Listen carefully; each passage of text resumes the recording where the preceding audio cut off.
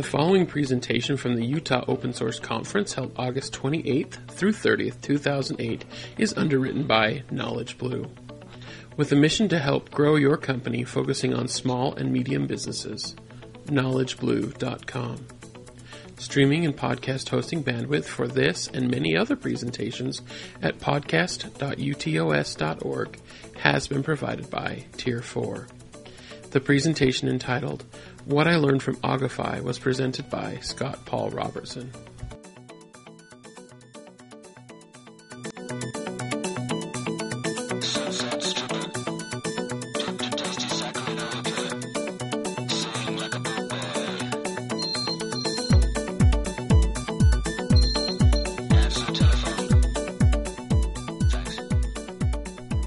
Is that on? Yes. Excellent. We're good. So how many of you have actually heard of Oggify or used it? Cool. So just to give you the rundown of what it is for those of you who don't know. So I'm a bit of an audio nerd, or audiophile as some people refer to us. And because of that, MP3s have an issue. They sound like crap on high-end speakers. And so I got a good speaker system while I was in college, and I needed some way to keep that good quality. I mean, good if some people, we won't get into vinyl, but the good quality you get from CDs. And so there are lossless codecs like FLAC. But these aren't very good when you have a laptop that has a 20 gig hard drive, because they're big. They only give you about a 50% compression. So I needed to have things in Oggvorbis. So I wrote a script back in mid-2005, like early summer, that took a directory of FLAC files, with my fancy directory layout, artist, album, file names and all that, preserved that directory structure and file names, but encoded everything as Oggvorbis. This was great. It meant I could carry it with me on my laptop and not fill up the hard drive, which was really easy to do. FLAC, like I said, is big. My hard drive was very small. So it wasn't with the intention of getting rid of the FLAC files, it was just to help you with your small laptop. Yeah. Yeah, it was to provide portability. Let's be honest, it's not easy to get portable players that play FLAC unless you go for the Korean ones, which I don't like their interface. Yeah?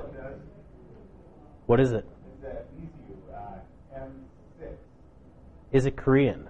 This one's Chinese. Oh, I guess the Chinese have started. And of course you can hack your old school iPods too. Works well. But nevertheless, my laptop, it just wasn't an option. I needed something smaller. But it was really quick that I needed something that actually was more robust than a shell script, because you hit the upper limit of a shell script really quickly for at least maintainability. So I went to Perl. Perl, I started maintaining the tags on the files. So not only did I have a directory structure that told me what was going on, but the files themselves, I could preserve the metadata with them. I went from writing my own algorithm for walking the directory tree and doing comparisons to using Perl's file find module. I added support for MP3s because I ended up buying an iPod. But, it grew well. And over time, I threw it out on SVN in May 05, so almost immediately I did Subversion. It was on the web, and I think one person I didn't know found it somehow and started using it. I did a little GUI for it. Put it out about January 06, and I know someone in France used that. He had a problem with it, which was kind of amazing to me. These are people I've never heard of. In May 2006, I had it at the point that I realized I needed to advertise, so I put it up on Freshmeat, which is a great way to advertise your product and at least get a quick blurb to a lot of people. And so it was there. That was version 0.9, and by the end of 06, version 1.0 was released. Had a GUI, command line, worked really well. And it stayed that way for a long time. I had a lot of goals I wanted to do, but other projects were interesting me. And then this past Christmas, I had since found Python. It sounds religious, but, and I really like Python. I like the way you code in Python. I like the way I think when I'm in Python. It flows very naturally for me.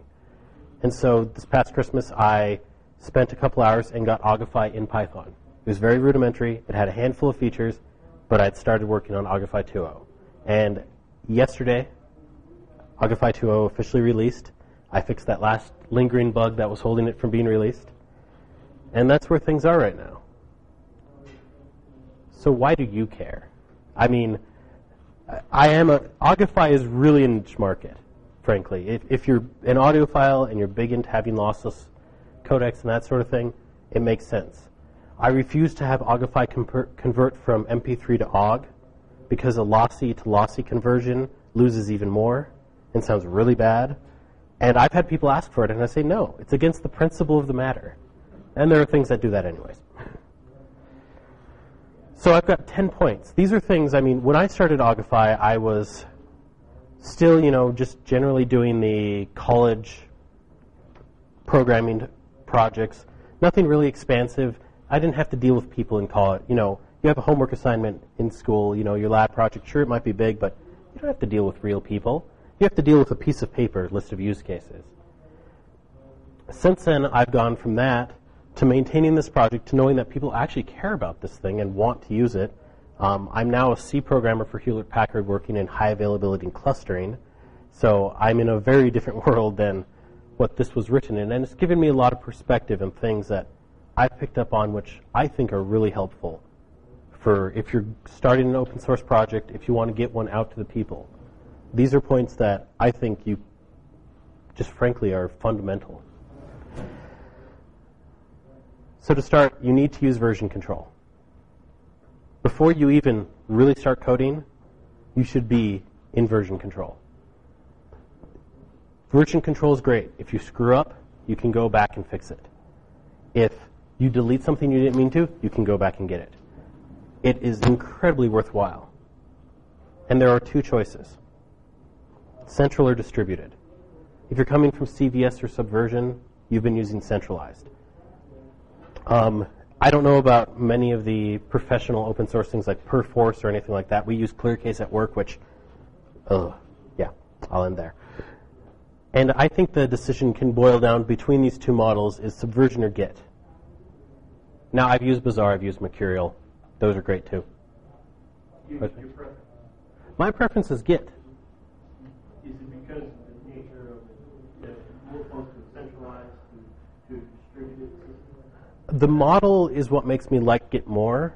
I picked Git out of Bazaar and Mercurial because I think it's, for starters, it's faster. If you notice this last point here, ridiculously fast, it is. You'll be amazed at how fast Git is. But otherwise, if you use Mercurial or Bazaar, I could care less. If you use something like Arch, I kind of care because I still don't have a clue how to do things in that. Subversion is a great choice if you want users to be able to not be scared. Git is really intimidating, and I think it doesn't deserve this reputation. Jace? Have you ever tried using the SDK kit Subversion? I've never tried it. I've tried it. It's a big pain. Yeah.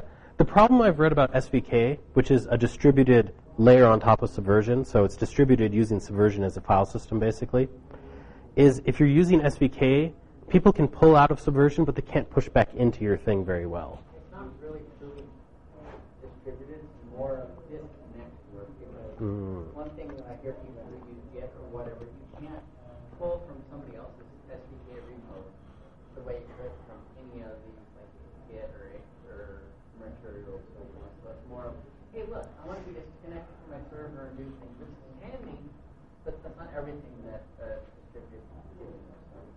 Yeah. Basically, in my opinion, it gives Subversion a little bit better feeling than you would have if you were using just. Yeah. I will say one thing in Subversion support. 1.5 made merging a lot better. Of course, Subversion has a long way to go still, but I've been playing with 1.5 because we're actually going to switch to it at work from ClearCase. Hallelujah. And it's getting much better. But still, if you ever do merging in Git, you're going to wonder, what are these people thinking? So, Obligatory. If you ever do master the Git world, you can't interact with SVN. Using Git through Git SVN. Just look that up. Yeah. Git is really flexible.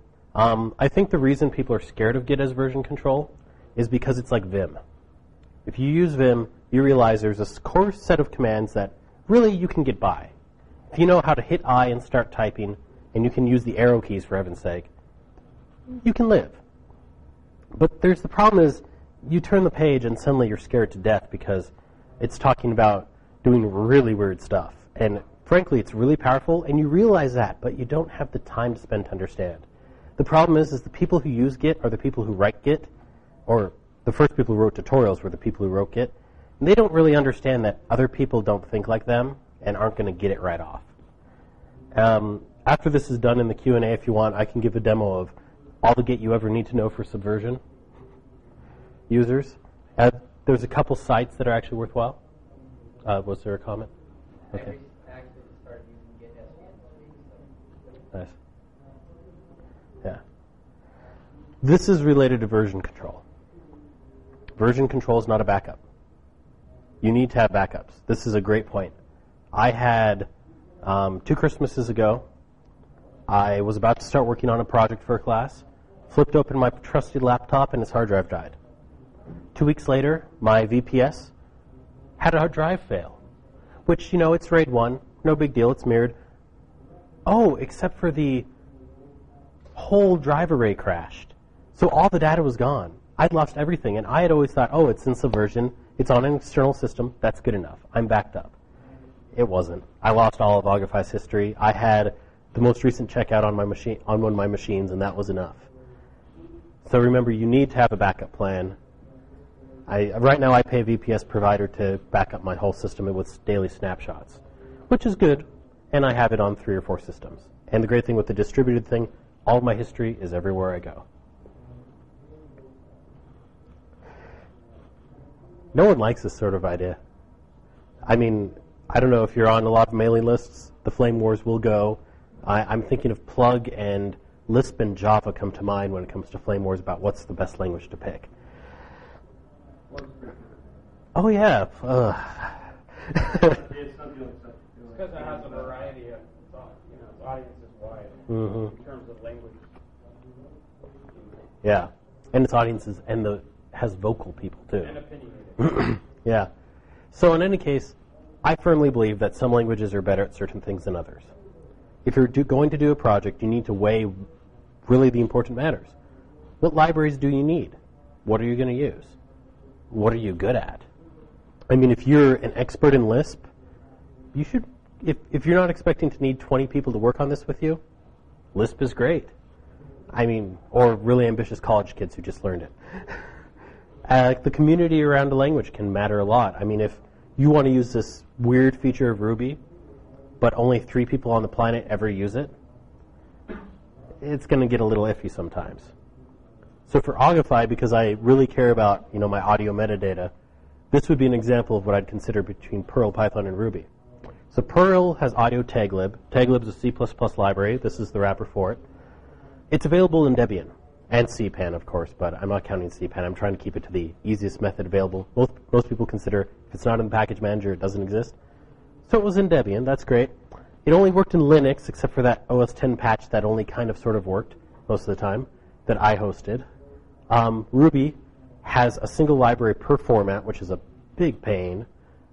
No one distributes Ruby libraries. You have to use Ruby gems, and I don't know. I'm frustrated with Ruby gems most of the time, but it's everywhere. They're all pure Ruby, so no compiling, no cross-platform issues. Python has one library for every format on the planet. Mutagen, great. Every distro has it because all the Python media players, which there's a number now, depend on it, so they all ship with it. And it runs on every platform, even Windows. This was a bonus for going with Python for me.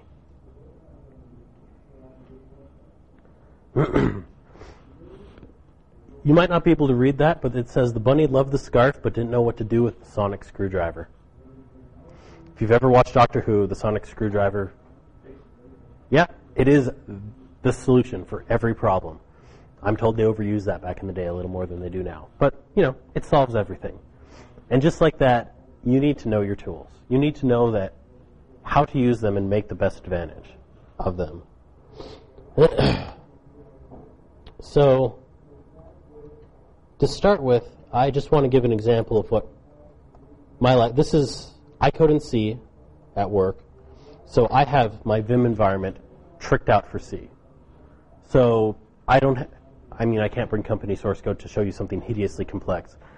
But, you know, this is frankly a big file. It's 300 some odd lines. You can't see everything at once. So I've got an example function being called a couple times. What does it do? Oh, there it is, you know. Control right bracket. Found it right away. If I want to know who finds it, using cscope, I can do reverse lookups. ctags does the other direction. Using these two tools makes my life so much better, because if I need to figure out where is this function defined, who calls this function, who uses this variable, I never leave Vim. This speeds up my work because I don't have to switch over to using my browser to search through the code or going to Google. If I'm curious, let's say, I forget some of the printf switches, Shift-K. Except for this one brings up the wrong printf. So, you know, we tap around. Oh, there's the printf man page in my Vim session. And my Vim window is usually much bigger than this, so this works wonderfully. I want to compile. Oh, :make. Oh, there it goes. It's built. But let's say I want to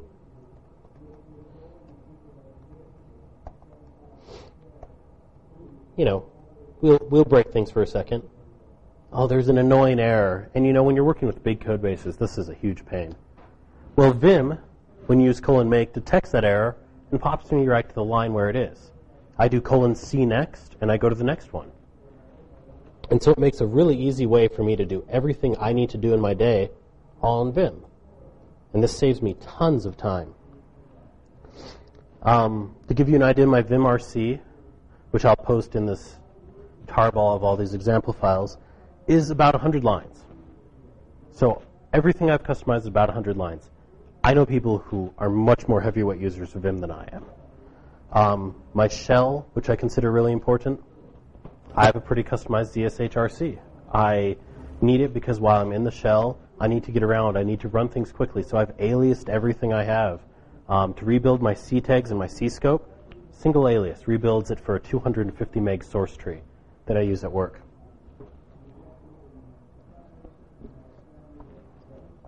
You develop on Linux at work? I do. Do most of your teammates do that? Or you? My teammates are a mix of, there's a handful of us doing Linux, but most everyone is developing in HPUX. And yeah, I actually have a couple coworkers who work in Eclipse, which is really interesting, the amount of effort you have to do to, since we're in ClearCase, so we have to be in HPUX to check in and check out. And yeah, we have a lot of extra wrappers to make our lives work right. Subversion will be wonderful. So we all know there are good ways to code and bad ways to code. If you use Python, they're really strict about the good ways to code. If you use Perl, yeah. Yes. Oh, you waited to say that. It's already gone. It's not here to hear that. So in any case, you need to at least be standardized in how you do what you do. If you look at the good projects, I think all either have a standard, like the Linux kernel has a very strict coding standard. Because a year later, if you look at your code, unless you have a much better memory than me, there are parts of my code I forget about. 3 years later, it happens. Ever look at someone else's code? I've seen a mix of these where it's really, really good. The Django project has some of the best source code I've read. And there are other projects that I cringe to think of it. Have you ever looked at the source code for Ping? You'd think Ping would be really easy, right? Ping is terrible. It is one of the worst pieces of source code I've ever looked at. And actually that whole tools utility, the way he wrote it, it's like function pointer heaven. And frankly, it's way more complex than it needs to be. And I don't know how anyone maintains this code. Just to give you an example of why I think following the rules is great, is I've got a couple of Perl examples here. So they all do the same thing, which is great. Isn't that nice? So let's look at what I call the good version. You could take 5 minutes, and other than the joins, which I think might throw some people off, this makes pretty good sense. I mean, it even has an out-of-loop print. That makes everything easier. Then there's the bad version of this. I'm not sure how this works. Mind you, it is 2 lines. This is a terrible Perl golf competition, because look, he statically defines a string. Come on, what sort of person does that? Here's the best version of this. Yeah, I knew what this was doing when I looked at it. I love that. And this is a great example of Perl golf. I'm told this implements RSA. No idea how. It pipes it through DC, though, which scares me in so many ways. DC, of course, is a RPN calculator with way more capability than any calculator should have. And so there's obviously more than one way to do it in Perl, but some of those were just not the best way to do it. Ruby has the same sort of thing. In Ruby, we have actually, they're fairly loose on their standards, but for example, this works. It prints out some numbers. If you're a Ruby guy, you should notice something that really upsets you, and it's this. This is terrible Ruby, as far as Ruby people are concerned. And I can't type The it. ending bracket? What did you point out? The ending bracket, because it should be a do end if it's multi-line. Brackets are great for do loops if it's one line, but for multi-line, you're supposed to use do end, because it's much more readable, much more consistent with everything else. And that's just a case of good standards. Bad Python's harder to spot because it usually means you're using real tabs instead of spaces in your indents and upsetting people. It's true. There's a reason. Run Python with a -TT. It'll complain if you mix real tabs and spaces. It's great. So here are links to various community standards. Python, it's an official documented thing. Perl has actually a Perl doc page on it. And by Damien Conway's book, at least he'll tell you how to maintain a style. This was the only thing I could find for Ruby on the first page of Google. I didn't look any deeper. Like I said, the Linux kernel is actually a great standard. The KNR for C has a good standard of code, which is mostly what we use at work when people remember to. Yeah, enforcement's really nice too. Like Perl has Perl Tidy, which will enforce a style. Well worth it. This is the best thing I ever learned. Literally. I mean, some people are huge on this whole refactoring thing, and this is driving the whole refactoring thing. When I started Oggify, I wrote my own algorithm for walking down a directory tree and walking down another and comparing the differences.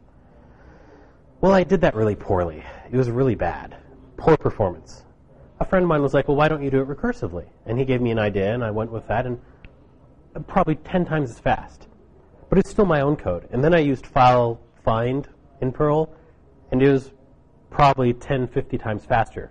And suddenly I didn't have 100 lines of Perl to maintain to keep that working. Are you using os.walk in Python? os.path. Which one's the one that's iterative? Yeah. So actually, that comes up later. There's fun between the two of them. But, because I was willing, once I got over the fact that, yes, I did write this code, yes, it's my baby, who cares? Throw it out the window. Throw the baby out with the bathwater sometimes. Oh, that's terrible. But, it was really worthwhile. And sometimes it takes that gutting of the program and redoing an entire part to make the changes you need, like improving your modularity, your performance, the simplicity of your code. The first time you do it is not the best time you're going to do it. The third or fourth try, you might be getting somewhere worthwhile.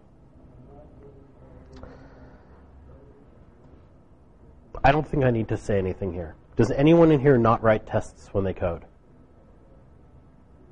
You'd actually be impressed with the companies and managers who don't let you spend time Yeah. writing tests. Well, Agile's starting to pick up a lot in Agile. So from what I understand, I'm not an actual Agile programmer, but you write the test, then you write the code. That last bug that I had to fix, this is the test case for Oggify to verify I never ever break this. And it's great. I wrote the test case, I ran it, oh, it failed. I fixed the bug, I ran it, it works. It does everything I wanted it to do, and I will never make this mistake again. This is a little Oggify-centric, of course, so I don't expect you to understand it. Basically, non-empty directories were being deleted. Well, actually, they weren't because Python's smart enough, but they were throwing exceptions, which killed everything. That's bad. And I didn't want to catch the exception because there's actually other reasons to fail deleting a directory that you want to crash. So, and they're all the same exception. It was kind of dumb. So anyhow, this is my good reason for tests. You don't break anything. You did it right the first time. You don't make it again, the mistake again. I didn't start writing tests for Oggify until late into the Perl late into my Perl life cycle. It was a hacky shell script. Wasn't stable. Barely worked. Now I'm using Python's unit tests. It's so much better. Still, back testing is probably better than no testing, right? Yeah. And for all the basic cases of Oggify are now covered. Oggify is pretty straightforward, frankly. It takes a little bit to work out the fact that I'm having to compare directory trees and stuff like that. So there's a lot of support code to even have my tests work well. But once it was there, I can write test cases like that. Now, if you were in the Django community about a year and a half ago, there was a group of people who complained that Django was a not invented here group. They had a lot of libraries that were in the Django codebase that someone else was doing. So why are you maintaining your own? And people didn't realize Django had been around for about 2 years before it was open sourced. So when these people wrote their code, it didn't exist otherwise. But you should not do this. If someone else has written the code, use it. I firmly believe whatever code you write is part of what you're trying to solve. And that complex tasks are never a good side project, because that's what backup libraries are. You know, the libraries that support you are always going to be side projects to your main goal. For example, I was in security class, had to implement the AES algorithm, Rindall. The worst part of it was the finite fields arithmetic, which is really supporting to the main part of the algorithm. Spent way too long on that. But, of course, it was college. We couldn't actually use someone else's library. Kind of sucked. Don't re-implement cryptography, ever. Use OpenSSL. It does it right. Unless you're Debian. And then it does it wrong. But you won't know that. And so this is kind of the conceptual part from here on out. This isn't very much about coding. You need to when I started Oggify, it was a hack. Hacks are great for small tasks, but once you get bigger, and especially once you have a semblance of a life and you're not in college just, sloughing off your programming projects that you get grades for, you need to know where you're going to end up. Know what the goal of your program is, if only so you can plan and say, I've got 3 hours on Saturday I can code. I can do this. And that makes life a lot easier to manage. Frankly, my lack of doing this is the reason why Oggify tends to be, I had everything working in about May, and I released in August.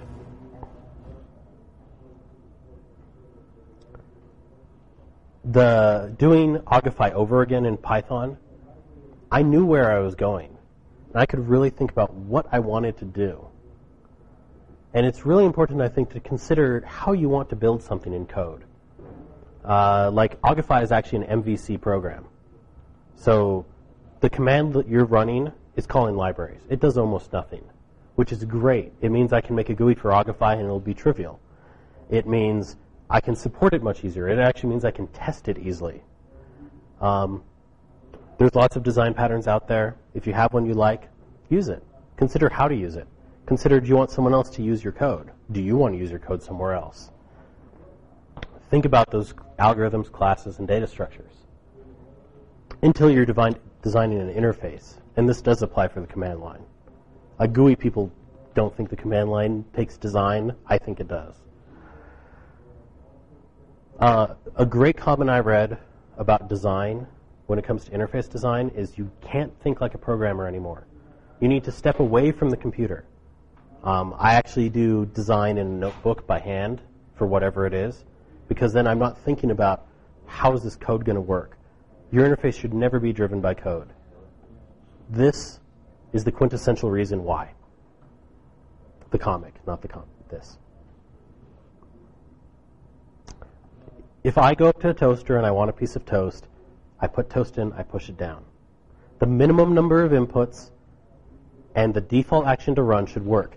It should not stab me in the face with a knife. That is, I think, one of the best pieces of commentary on the way some people design their interfaces in the open source community, especially on the command line. Yes. All but 2 of my images are XKCD. I like XKCD. And it applies so well. You know, Oggify, one of my best compliments I ever heard was it has the best defaults that person had ever seen.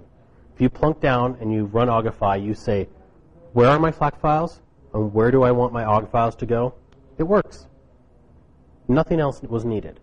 If you want to do MP3s, you have to throw in an argument. But it just works out of the box. And if you've used things like MPlayer, which is a 50-50 chance of working out of the box, maybe if you're lucky, if your distribution has tweaked your defaults to actually use ALSA.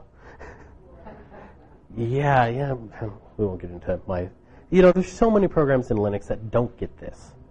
Their GUIs are cluttered. They're hard to use. You can't figure out what you need to do to get it to do what it's supposed to do. The better, if you're really thinking about interface design, your user is dumb and he's going to run it before he ever checks the help or the man page. I'm sure we all do the same thing. I played with transformers as a kid. I prided myself in not reading the instructions on how to get those things to change. And they didn't make those very easy. And I'm sure we all have that mindset.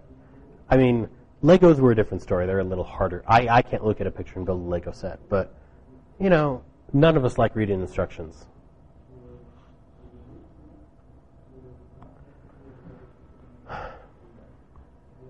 I overheard someone talking the other day that they had something they wanted to open source, except they were trying to clean up those last few comments. They were trying to fix, the little pieces here and there, get the documentation up to snuff.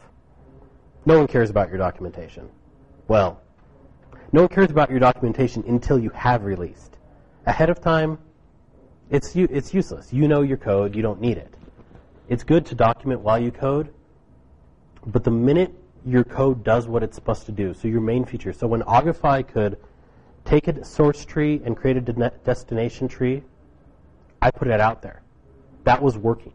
It couldn't retag files based on timestamps. It couldn't re-encode based on timestamps. All of the extra features that make Oggify, I think, really useful didn't exist. But once it was out there, I got test results from people who weren't me, who were trying to do things with it I didn't think of. Once you get, if you're doing a library, it's going to be hard. Your first few adopters are going to have to read through your source code and figure out what each function does. And if you're worried about that's going to hurt your adoption rate, don't be worried.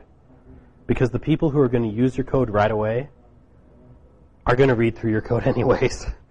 It's just that the early adopters are the type who don't care about the obstacles. They want what you're providing and will do anything to get it. And like Howard talked about today, those number one fans, your first users are always going to be your number one fans because they were the ones who didn't care. They wanted your functionality. They didn't care about your prettiness or your ease to use or your documentation.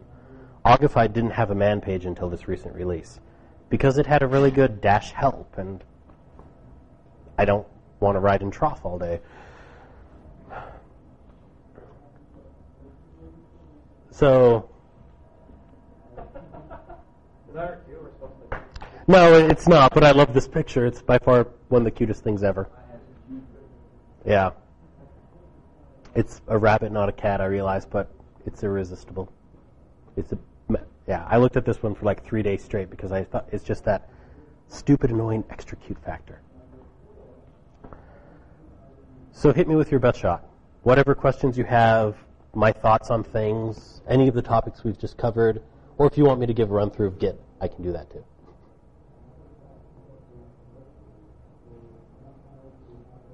How long did it take you to get your VM set up the way you want? Was that like a week of research, or was that like an hour? Or? I went to a presentation by Hans Fugel a few years ago. Hans is a Vim nerd, and that helped really well. Sadly, he's in New Mexico now, which doesn't help us. But nowadays, I read through the help a lot. There's actually an abbreviated list of every single function that you can get in one single help file. I don't remember what it's called, but if you dig around for a couple minutes, you'll find it. Yeah. How do you feel about field resting? Wait, what was that? How do you feel about field resting? I can't quite hear you. And uses it? I don't know them. Frankly, I just use the library. I actually have a wrapper around the library so I can use MP3s in the same way I use Oggs. I should probably contribute that back. It's kind of handy. Oh, yeah, the Debian comments a while back? Yeah, frankly, every time I hear Debian doing something like that, I roll my eyes because, frankly, some of the Debian people are that too. I'm sorry, but Iceweasel is the dumbest thing ever. That was when I was like, yeah, Debian's just on my server, not my desktop. I'm sorry,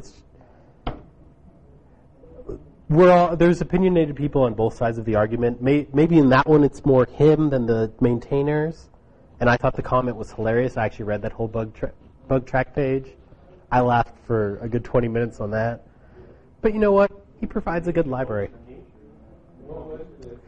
So someone added a comment to, I think it was the package for either mutagen or what's his thing on top of it. Yeah. And it was like a test case or something like that that was blah, blah, blah is a dick. I forget his name. His name. And so he put in a bug about that, saying this was, so terrible. It was upstream and the package was put that in. Is that what you're saying? Yeah. It was something like that. It was hilarious. Yeah, I don't, frankly, interface at all with mutagen, which I've done enough with it. I probably should. Especially since, MP3s are a pain because they're so well structured versus like Ogg and FLAC, which are unstructured. I wrote a wrapper library that lets me use both in the same interface. Wait, what do you mean by format unstructured? ID3 tags are one of the most structured, finely defined metadata you will ever see. It's scary. I've actually implemented ID3 myself before, and it's detailed. I mean, every single tag is so specific on what you can put in. There's so much. It's very heavyweight, and so when you work with it in mutagen by default, you have to know you're working with MP3s. Everything else, it's just like it's a dictionary. Here's a key, here's a value. Here's a key, here's a value. They don't care how many times you use the key. They don't care what the key is formatted like. MP3, the key is one of these, 4-letter combinations, and must be, or it's a comment. And so I wrote a wrapper to make it so everything was just a dictionary. It's great. I should contribute that back, but I'm lazy. What can I say? But yeah. Oh, well. Do you agree with the bug? Or no, not the person who made the bug file, it sounds like. No, yeah, I was talked to him. I don't know how you say that word, but he's very listening to God. Oh, wow. Yeah. Oh. It's one of those cases where someone who maybe, you get those really strong personalities sometime. They might make the best thing ever, but, I mean, Linus, for heaven's sake. You read Linus comments, and he is not nice. He gets away with it, but he's not exactly a friendly guy. Yeah, I'd mentioned Riser, but that seems like taboo these days to talk about Riser. But yeah, Riser, frankly, is a jerk, too. Yeah, exactly. It's a little taboo, but frankly, I knew people who had talked to Riser in person and asked, this has always been broken. Why don't you fix it? And he's like, no, that's stupid. You're wrong. It's like, that's really helpful. Yeah, whatever. Anything else? Do you have any feel for how big the community around Oggify is? I really... Both with people that contribute back and also people that use it. So I've got one guy, Gerald Cox. Never met him in my life. He is my front line for bug reporting. He packaged version 1.0 up for DEG's repository so you could get it in Fedora. He is easily my, number one user. Then I have a handful of people who I personally know who give me bug reports. I've never gotten code back, which for the size of the project, I don't care. I've gotten feature requests. Back when I was doing Oggify 1.0 and I was tracking, I was doing serious web stats tracking for some strange reason for as few hits as I get. Apparently, there's a open source software hosting site in Brazil. And Oggify gets a lot of downloads in Brazil. Never heard from these people, but... When you say a lot, are you talking like 100 a year, 1,000 a It's more than I'd expect. It was probably something like 20 a month, maybe 50 a month, but it was still shocking.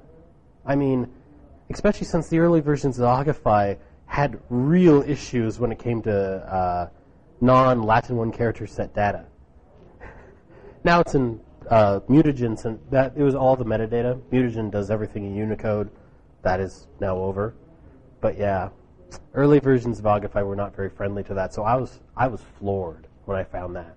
I was getting something like 200 hits a month from Brazil just from that site, pulling, and they were hot linking my tarball, and I don't care. But so yeah, the community isn't exactly rich. It's kind of a niche thing. I don't really advertise very well. This is probably one of the better moments of advertising I've had. So which audio formats do you support? At the moment, for source, we only support FLAC at the moment. Output to OGS and MP3s, various modes of MP3 as well. But one of the benefits of rewriting in Python, of rewriting it, is it now has a plugin framework. So whether someone else wants to contribute a new codec that it supports or asks me to support it, I need a minimal set of information. Like for a new source, I just need to know how to make that source into a WAV file. That's really all I need, and preferably dump it to standard out. For an output, I need like a little more, but not much. So now it's really easy for me to add formats. I'm planning to add Apple Lossless as a source and destination, so you can go between lossless formats. MP4 is on my list of things to do because it is better than MP3, at least in compression to quality and stuff like that. And it's not nearly as patent encumbered. It still is, but not as bad. Any plans for the future? At the moment, I'm actually working on a audio tag editor, is my goal, because I think all audio tag editors that exist today suck. Yeah. Yes. Easy Tag is easily the most powerful one I've used, but it's not easy. I'm very confused by their name. If you use Easy Tag, it is mind-numbing how badly designed it is, and so that's my next goal. It's still going to be Toolkit. It's probably going to be. I'm actually going to use Cocoa for OS X. I'm learning the Python Objective-C bindings right now, and then I'll just do GTK2 for Linux, because frankly, I looked at the cross-platform toolkits, and unless you're in Ruby using Shoes, which is easily the coolest thing ever for GUIs, and I'm not going to code in Ruby, sorry, not for that much.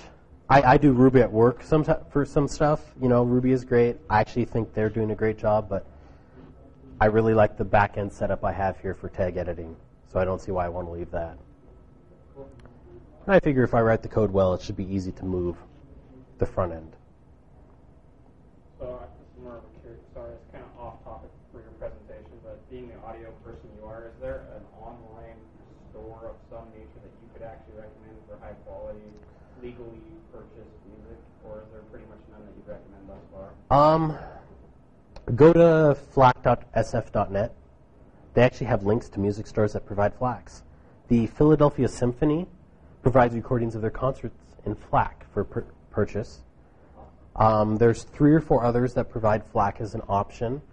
Obviously, all of MP3, I don't know if they even still exist, they provided FLAC. And since they were per megabyte purchase price, it worked really well for them. But yeah, FLAC is actually there's a couple indie record labels that provide FLAC downloads. There's 1 or 2 slightly larger sites that provide FLAC as well. It's getting better, but still not great. Frankly, I'm pretty pleased now that even the lossy, like Amazon MP3s, are fairly highly bitrate encoded. iTunes, if you use iTunes Plus, the DRM-free ones, which are the only ones you should ever buy, are actually at twice the bitrate as their standard, or it's at 256 on an MP4. That's actually pretty nice. It's not great, but we're getting there. Amazon is encoding at 256? Yeah, 256 dBr. And, you know, I don't have speakers that I can tell that is a problem. I had speakers I could tell 128 MP3s were a problem.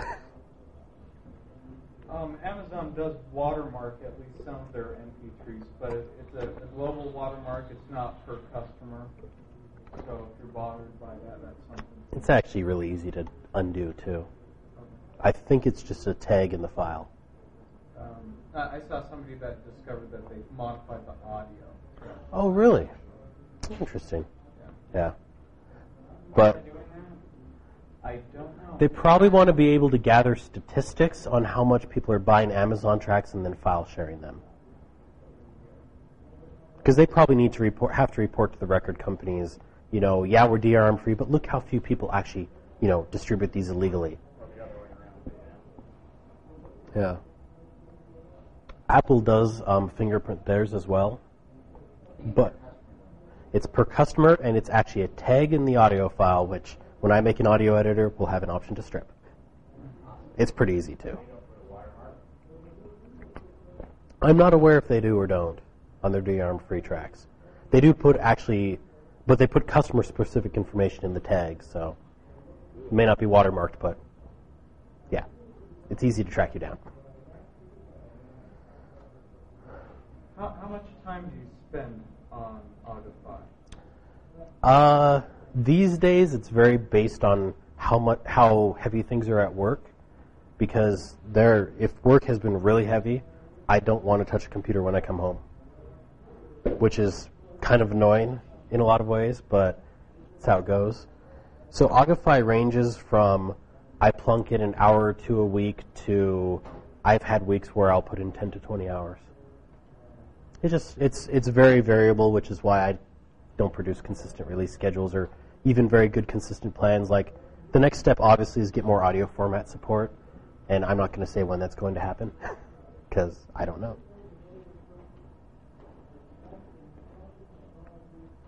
So, if there aren't any other questions, that's all I have, unless someone wants to see me play around with Git for 5 minutes. Oh, yeah, pleasure. All right. You use Git then or something? Oggify's in Git. All of my personal stuff ends up in Git. Okay. Yeah, no, everything is in Git. If you go to git.scottrd.org, you can see my wonderful web version of Git. My blog is written in Django. It's open source because I'm too lazy.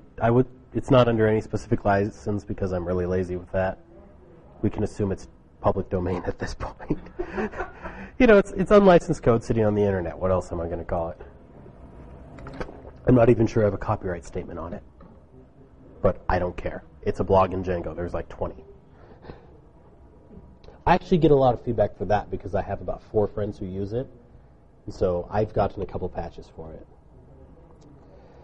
So Git in like 5 minutes. I've got this new thing, and I've got a file in it. To start it, Git init. Not very hard. I think the hardest thing about Git to learn is add is for more than when you just add a new file. It's for whenever you change a file. For every commit, you either have to explicitly add or tell commit to add everything that's changed. I always run commit in that way. So in this case, I added my first file. I do a git commit -m. There I go. If I edit this file... Wait, so that did commit? Yeah, because I added it earlier. Okay. So if we do a git status, which does just what you think it is, you can see I've modified hi, but no changes added to the commit. So in Git, when you run commit, if you want to do a more subversion-like workflow, just add a -a. Adds all the modified files. That will not add any new files. One thing that's great about this is, let's say for some reason you've checked in a configuration file that is system-specific, that you don't want to have in your repository. Git RM will take it out of version control but not delete it, which can be handy in a lot of cases. And if you RM a file, I can't remember if it tracks that or if it needs. I think you then have to manually do a git RM after that. So just to do an empty git commit, it says, well, I can't. There's nothing there. But git commit -a. Where is this? You have to add on modified files. Is that what you're telling me? Yeah. Okay. That's the trickiest thing I think there is in Git to get used to it first. Is it just because I modified it does not mean it's going to be committed. So I'm here. Weird. Yeah. You would technically be, every time you made a modification, you get at that again, even though it's already in it. No, once you, so it's per commit. So if I edit a file 3 times before I commit, I need to add it once. Right. But yeah, so git commit -a, most people I think are going to work in this sort of mindset. So what if you edit the file, add it, don't commit, and edit it again? You need to re-edit. You don't have to re-edit. Oh, okay. So Git is in a state where it says, okay, I've committed here and we're working. Once you hit add, until you commit again, that flag is marked. Oh, okay. I want to put this on my server, so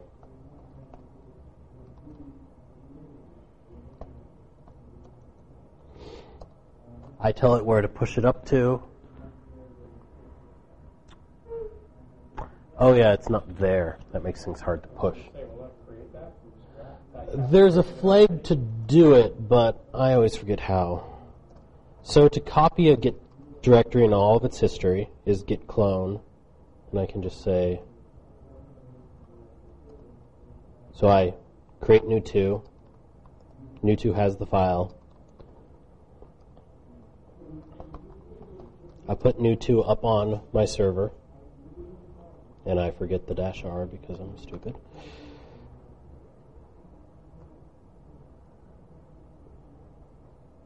All the fun Git stuff goes up. There's actually a better way to do this. This is not the preferred way to push. What you do is you do a git clone --bear, which only takes the metadata rather than the live files. That's what you put up online for people to clone from. Yep. Actually, you can create one by just deleting all your files and having a .git directory. Actually, it's by taking the .git directory and pulling it up a level. The nice thing about Git is that it just has the .git directory in the root directory of your project. And so it's not like versionware with your .svn directory in every single directory of your project. So it's a lot cleaner that way. So I'm cloning remotely here. I actually always do this after I push up a copy, because in new 3, if I do a git push, it knows where to push it to because it goes to where I cloned it from.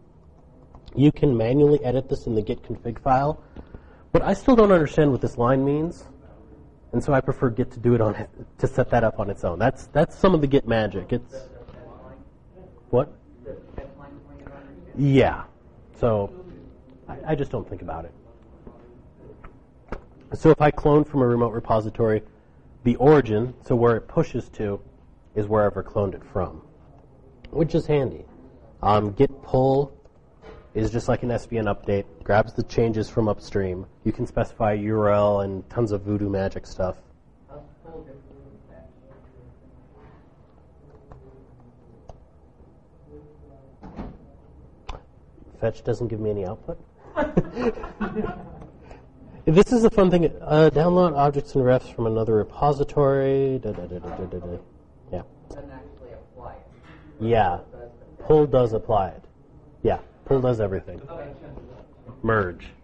So if there's upstream changes, pull will try to apply them right off. I think, yeah, that's right. So you go git fetch, and then you can actually look and see what they are, what the git log or git diff. Yeah. And then if you want to apply them, you do a git merge. Yep. And so what I use Git, I'm still coming from kind of a subversion mindset. So for me, I use git clone to create copies, git push and pull to put things up, git commit -a, and that's Git. Git is really cool when you... Version wrapper, right? Yeah, I mean, that's how I use it. Now, I just created a branch right there. It's local. And, Subversion has the whole file system mucking about with naming and conventions and crap. And, no, I just did that. Now, how's that different from checkout-b? Let's check out. Is that switch Yeah, I think so. in Subversion? No, check out. Branch doesn't switch you to the branch. I think that's what it is. Yeah. Check out over the branch, you got to use the branch. Yeah. So get branch new, and then I'm not in that branch, so I do a get checkout new. That's kind of weird for a Subversion user, I think. I wish they had named it switch, but whatever. So if I'm in the branch, I make more changes. So yeah. And I don't know why this. Create a new branch and then switch to it. Okay.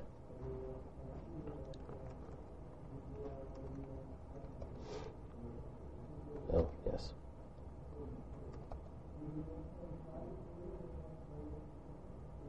Why is git commit-a not working?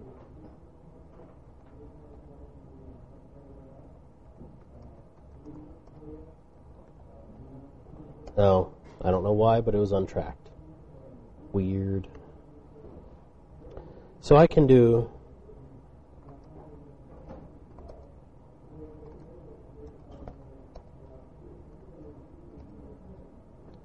and I think it's what's git merged from a branch? Oh, git merge in the branch name. Yeah, this just did it.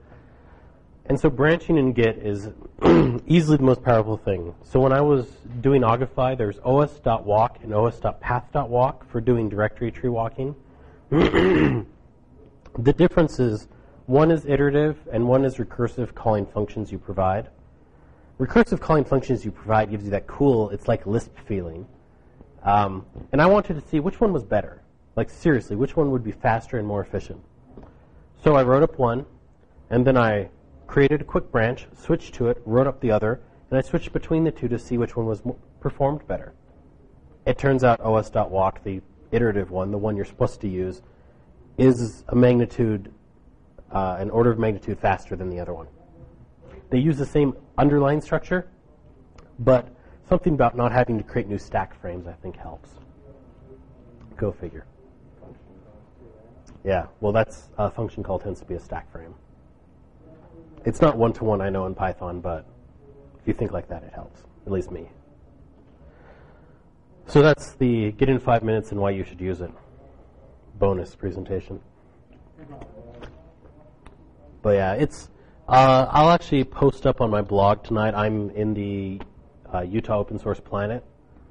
Link to a great thing called, I think the site's called Git Magic, and they try to present Git in a way that will not scare you to death. And they actually do really well.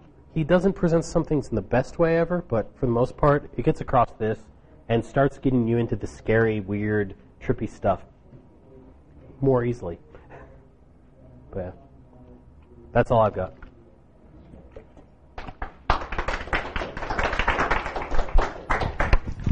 We'd like to thank Scott Robertson again for his 2 presentations, what he learned from Oggify and a crash course on Git, and also the room sponsor, Guru Labs. Their website is gurulabs.com. We have some surveys on the table in the back corner if you'd like to leave some feedback. Thank you again, and thank you, Scott, again.